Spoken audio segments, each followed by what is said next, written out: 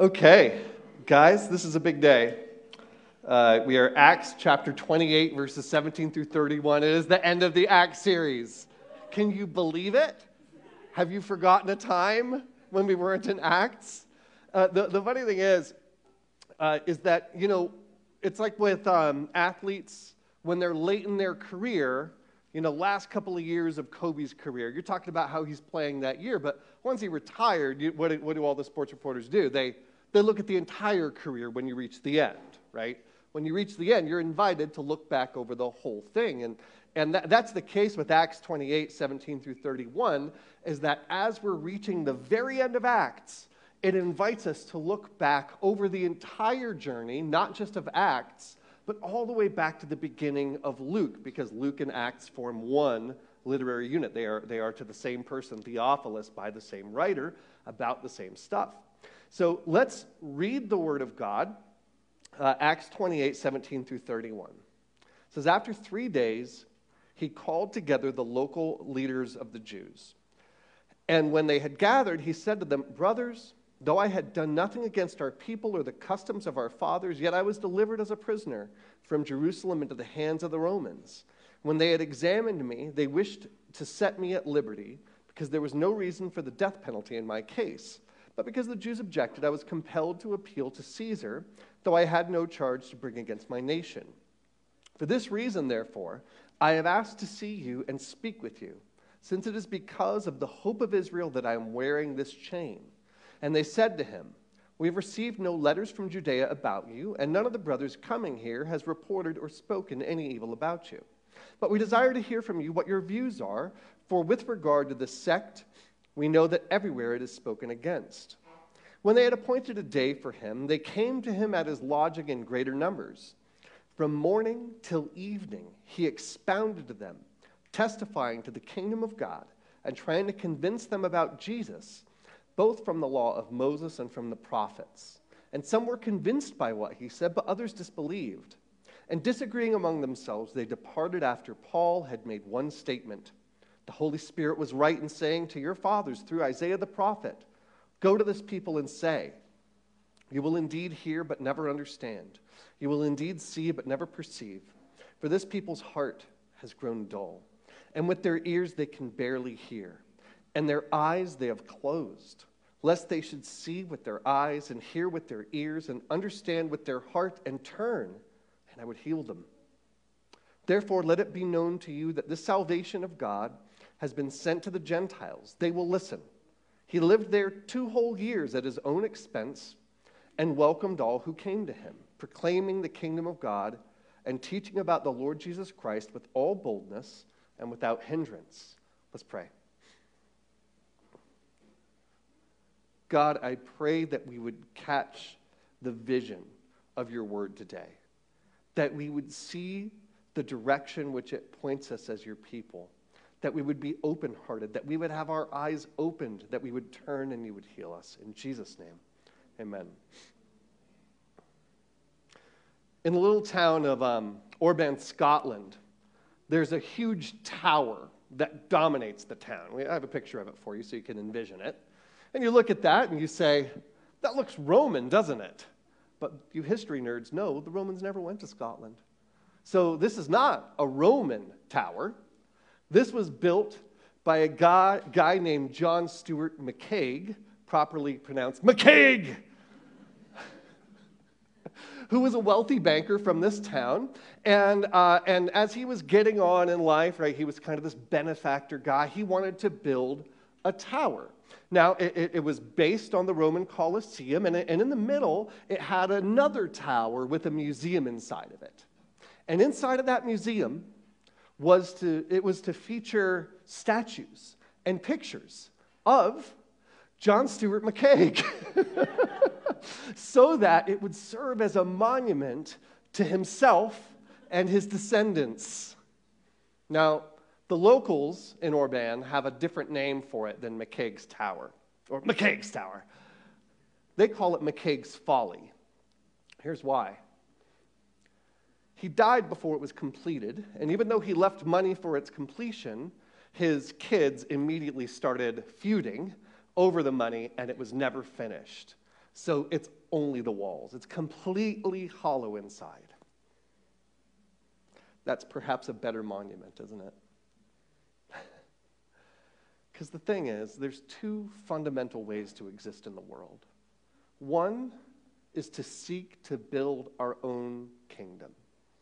That all of our efforts, that all of our resources, that all of our desire and passion is directed at one goal: me. Where do I learn what's right and wrong? From myself. Where do I get my values? It's from me. What's all my effort for? It's so that I can have the nicest life I can have. And that includes other people. You're going to make my life nicer. Right? That's one way to lean into the world, to build our own kingdoms. But the thing is like McCaig's Folly, you're going to find out that to build one's own kingdom is to build maybe something big, maybe something impressive, but something very hollow. There's nothing inside of it. It's all facade. And here's the thing.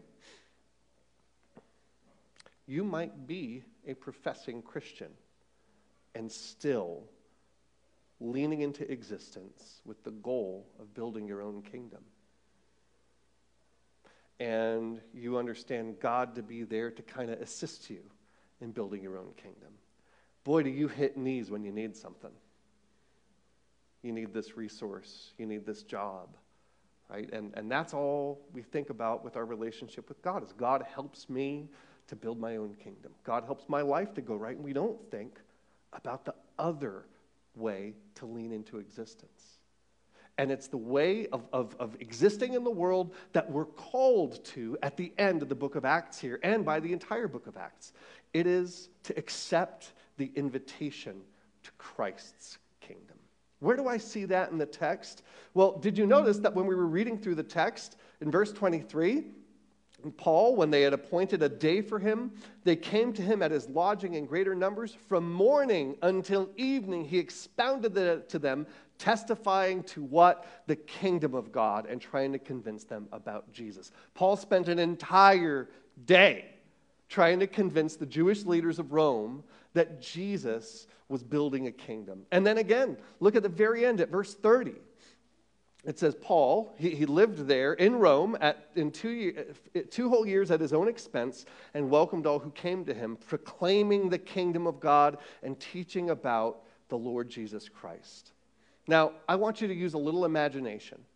Remember that there was an immediate audience for this. We're going to talk about 3 people: an ancient Jew, an ancient Gentile, and the person who's named Theophilus. All right? So if you're an ancient Jew and you're listening to the book of Acts being read, or you're reading it yourself, and you come across Paul's encounter with the Jewish leaders in Rome, and he quotes Isaiah to them, what is this saying? Like, hey, open your eyes, turn and be healed. What's the message to you? It's to accept the invitation into Christ's kingdom. Don't miss it, right? If you're a Gentile, a non-Jew, and you come to the end of Acts, you hear this in verse 28. Let it be known to you that this salvation of God has been sent to the Gentiles. They will listen. And the question to you is, are you gonna? Are you gonna listen? Are you gonna hear the call to Christ's kingdom? And then if you're Theophilus, who we know was a Roman noble, right? Think of this guy. What's a Roman noble like? Top of their society, rich, reputable, powerful. What's he just read a story about? Paul, who had a privileged position in society and threw it all in the toilet for the kingdom of God, and he ends up in chains. The call to Theophilus is lay down building your own kingdom, buddy. Choose poverty instead of wealth. Choose powerlessness and persecution instead of privilege and power. Right? Why? Why would he do that? Why would anybody? The reason is that Christ's kingdom gives us truth, connection, and telos. I'm going to explain all of those things. But these are some of the main themes of Acts. First of all, Christ's kingdom gives us truth. When we look all the way back at Luke, we don't have this in the in the screen. So just listen. Luke chapter 1, verses 3 and 4.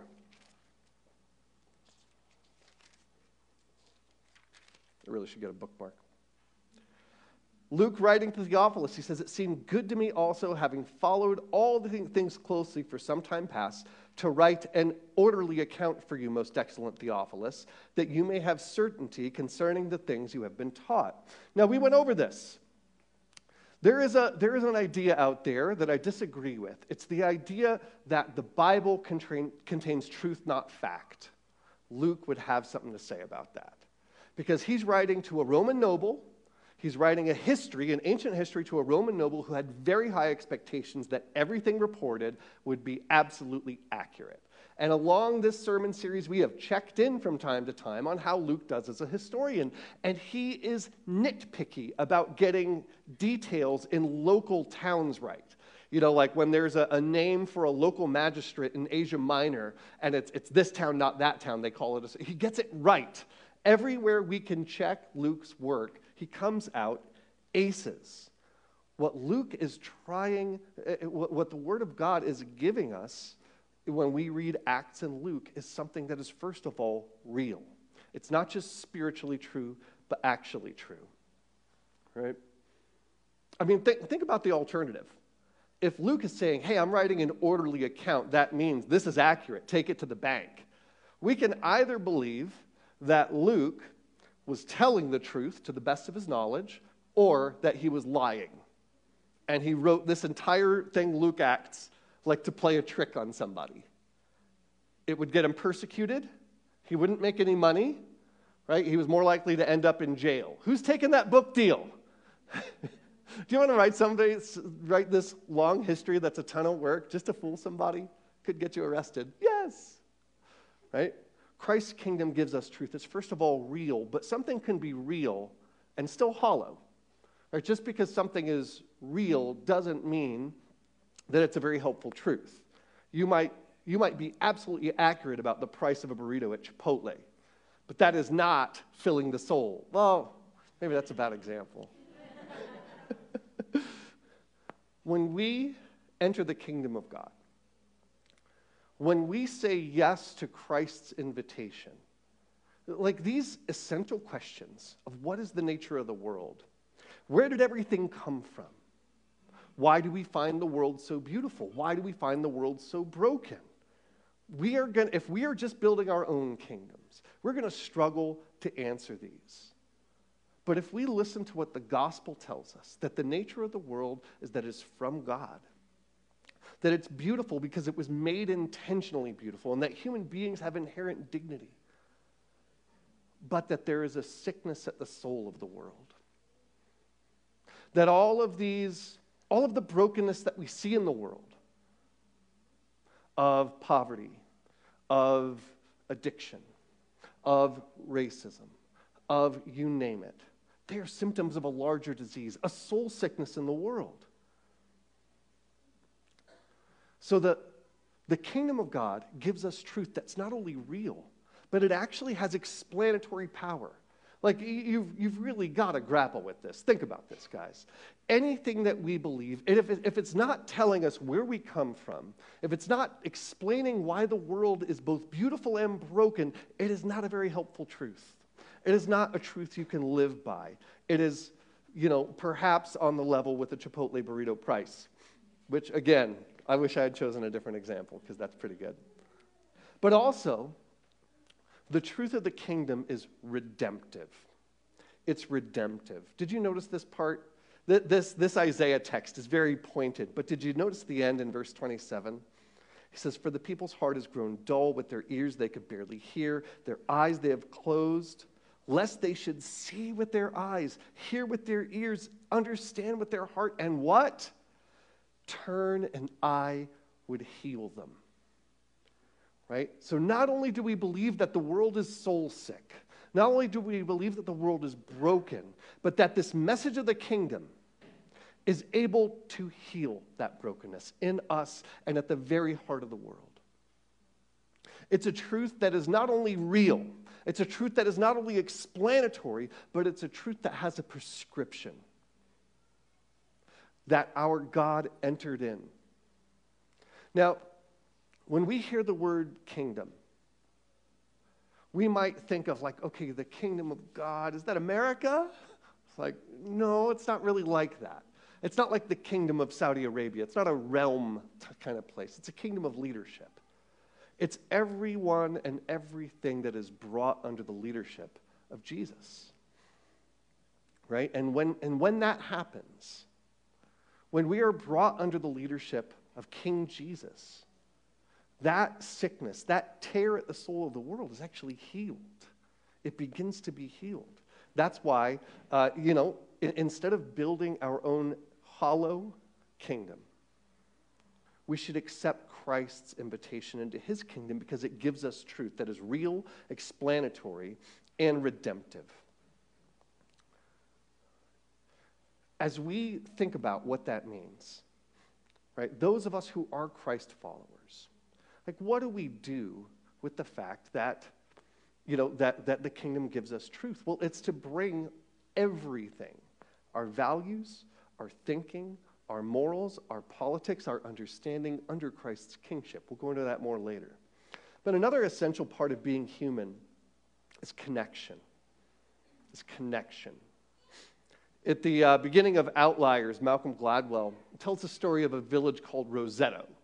Roseto's a village in Italy. It was incredibly poor, but the entire village just about emigrated to the U.S., and they founded a new Roseto in Pennsylvania. And they basically lived as like an autonomous community. They had their own factory, their own quarry, right? And things being what they were, Italians weren't exactly welcome in other communities around, so they had to stick together. And the interesting thing is that a doctor that served this community noticed that heart disease seemed to be far lower in this town of Roseto in Pennsylvania.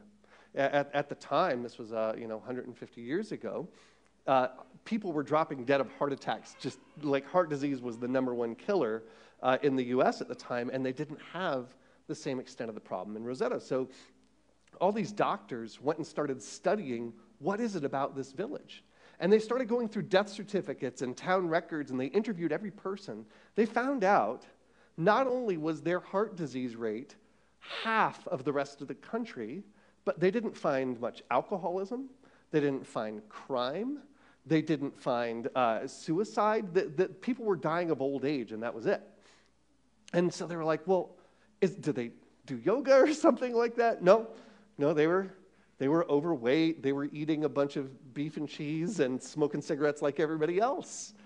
I was like, okay, well, is it something in the environment or, right, like something in the water? No, because the towns right around them had, they were on par with the rest of the country. And the question was, what is it about Roseto? The one difference that they discovered is how they lived. It was customary. If you were walking and saw someone you knew, you stopped and chat. Like that's what you would see, in the town square, people just stopping and talking with one another. You'd see people cooking dinners together in their backyard. This was every day, not like special occasion, let's make it happen. But it was constant. They all worked in the same factory and quarry together. They all went to the same church together.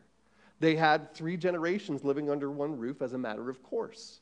Right? It was this deep connection that they saw. That's what set Roseto apart. Connection with one another is a human need. I dare say, we're getting smarter. We're getting more advanced. I'm not sure we're getting wiser. Because I can't help but notice that with every new technological innovation, it draws us away from each other. Virtual reality looks pretty cool. I'm amazed by it. But I mean, is there something that does a better job of cutting you off from other people than that? Social media, all these wonderful delivery options we have, right? Every time we come up with something, it takes us further away from one another. Look at how much we move as a society, right? Like I've moved, you've moved, but think of what we sacrifice in terms of being rooted to a place and a people. Sometimes I think the church can play right into that, when we have sort of a consumer mentality of like churches like the movies, You go, watch the movie, take off. You were with everybody watching the movie, but then you take off. And there's no community life. Christ's kingdom not only gives us truth, but it gives us connection. It gives us connection. This is a main theme of the book of Acts. That Christ's kingdom is a community. First of all, with God. Remember all the way back in Acts chapter 2, what happens? The Holy Spirit comes, right, and indwells this people. First and foremost, we are in communion with God. And also with a history. It connects us with a history. You notice in verse 23, we're not going to read the verse, but what did Paul convince them of? The kingdom. Where was he looking? He was looking all the way back in the books of Moses, saying Jesus is right here. Kingdom is right there. That is 4,400 years ago or so. When we step into Christ's kingdom, we step into a history. It becomes ours. Not only that, when we look at the book of Acts, chapter 1, verse 1, it says, "In the first book, O Theophilus, I have dealt with all that Jesus began to do and teach." That's a big difference from saying, I dealt with everything Jesus did and taught. It's began. The whole point of the book of Acts is that Jesus isn't done. That the story of Jesus continues through his people. And when we step into the kingdom of God, when we accept the invitation, we are connected not only with God, but with a history. We're still living the same history that goes back thousands and thousands of years. We become part of a people. And this is one of the most striking features of Acts, and we see it right here, is that this is a community that crosses the divisions of humanity. One of the most difficult divides in the ancient world was between Jews and Gentiles. They didn't have much to do with one another, yet here is a new community of the kingdom that includes both. Not only that, we didn't talk much about this, but while Paul was doing all this and in prison, he's also writing the books of the Bible. Right? And from this time, his captivity in Rome, he wrote the book of Colossians. Here's what he says in Colossians 3:11. He says, "Here in Christ, there is not Greek and Jew, circumcised and uncircumcised, barbarian, Scythian, slave, free, but Christ is all and in all." It's this radical new concept, this radical new way to exist. It's to be part of this community that bridges all of those divides of humanity. When we accept Christ's invitation in his kingdom, it not only gives us truth, it gives us connection. We're not just making friends at Grace and Peace, folks. We're building kingdom community. That is the goal here. We don't want this just to be a place where we come, take in a service, and split. We perhaps won't get all the way to Rosetto, but this is a real difference. It's not a kingdom, it's not a community that's based on everyone's like me, right? It's a kingdom that is built around Jesus. It's a kingdom built around. It's a community built around Christ's kingdom. When we gather, think about this. When we got together this morning, we came here to commune with God. We are continuing a history that goes back to people getting together to worship Yahweh thousands and thousands of years. We're still doing it. That's our history now. And we bridge the divisions that divide humanity. There are so many, whether it's class or ethnicity or religious background or politics, you name it. We want to see Christ unite us across those things. So not only when we accept Christ's invitation, does it give us truth? It also gives us connection, but also it goes somewhere. And this is really key. In the book Man's Search for Meaning by Viktor Frankl, yeah, this is depressing, I'm sorry, but Viktor Frankl was a psychologist who spent World War II in a concentration camp. And as he was observing kind of who was able to deal with the horrible conditions of the concentration camp, the cold, the cruelty, the pain, the disease that was everywhere, He noticed a difference between people who succumbed and just died of typhus and people who resisted it. He noticed that people who had a reason to stay alive, something that they were moving towards, were far better able to resist it. That if someone was working on a text for a book, if someone was hoping to be reunited with a loved one on the outside, it kept them going, right? They were able to deal with it. But as soon as, that text they were working on would get seized, or they would find out that loved one was actually dead, then he said that they would just crawl in their bunk and succumb to typhus and be dead within a few days. He saw that again and again and again. That we need purpose. Christ's kingdom gives us a telos. I'm going to define the word. Don't worry if you don't know what telos means. I choose that word specifically. A telos is a final goal that guides our lives. All right? So if I have a telos of winning the Boston Marathon, right? I know it's not going to happen. Don't puncture that bubble, guys. I'm aware. So if I have a telos to win the Boston Marathon, what does that mean for what I do right now? Right? I'm going to go sit on the couch, eat bonbons, and watch golf. Right? Is that in keeping with that telos? No. I need to buy some Band-Aids to put places and get out there and run and eat salads. That's what I need to be doing. Not because you necessarily like running or eating salads, but because you have a telos, right? You have a goal, and you need to make choices in the present to achieve that telos. Making sense, everybody with me? All right, I'm so tired. Christ's kingdom gives us a telos. What do you guys make of the ending? Well, I'm going to read you 30 and 31 here.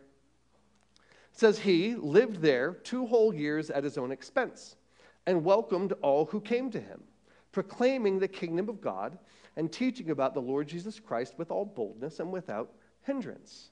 What do you make of that ending? It's kind of ambiguous, isn't it? Where do we leave Paul? In house custody in Rome. Doing what? Sharing the gospel with anybody who shows up. Isn't that kind of what Paul has done since he became Paul? Exactly. It's like at the end of a Bourne movie where, everything explodes. He falls out of a 5th-story window, lands in the river, and he's laying there. And you're like, oh, is he dead? Is it finished? And then he starts swimming away. It's like, no, it's still going, right? He's still going to do the same Jason Bourne stuff.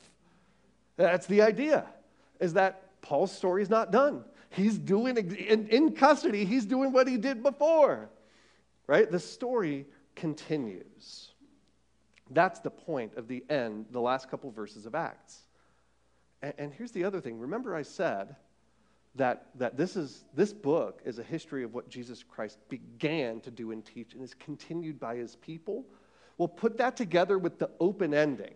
This isn't too much, right? Like our brains aren't breaking right now. It's like at the beginning, it's like, hey, Jesus is still doing Jesus stuff through his people. At the end, it's like, and Paul kept on going. Do you suppose it stops? No, the open-ended ending was a common literary device in the ancient world that just points to the future. We're the future, right? It points to us. It means our chapter is still being written. Think of this. At the very beginning of Acts, Jesus says, the Spirit's going to come. You guys are going to be my witnesses from Jerusalem, where they were, to Judea, the surrounding region, to Samaria, and the ends of the earth. Where are we by the time we're at the end of Acts? Think of this. Paul was the first apostle to preach to the Gentiles. By the time he's coming to Rome, for the first time, the church is coming to greet him. Paul doesn't have to plant churches. They're planting ahead of him now. Get it? Our chapter is currently being written. When we accept Christ's invitation to his kingdom, we become part of this great mission. We bear the world-healing message. Right? We become part of what God is doing in undoing the consequences of sin and death. A lot of people have not heard this message. Even more people in this country believe they've heard the gospel, believe they've heard about the kingdom, but actually haven't. And that gives us a lot to do. First of all, when we step into the kingdom, we're saying yes to God working in us and healing us. When we receive the message of the kingdom, it has transformational power in you and in me. And sometimes it hurts, and sometimes it's scary, and sometimes it's hard. But if we want God to heal us to the core, we need to bring our thinking, our buying, our attitudes, our values, our actions, all under the lordship of King Jesus. It's to say to God, remake me. I don't want to live for my kingdom anymore. I want to live for yours. I want truth. I want connection. I want telos. I want my life to count. I don't want to build a hollow tower. I don't want to build a folly. But it also means not only healing in us, but that we become part of God's healing in the world. Think of this. In Christ's kingdom, will there be oppression? No. Will there be poverty? No. Will there be hatred? Will there be people who are lost and isolated? No, but we have all those things, don't we? If we have a heart for the kingdom, when we encounter those things in our world, we need to bring the truth of the gospel to those things.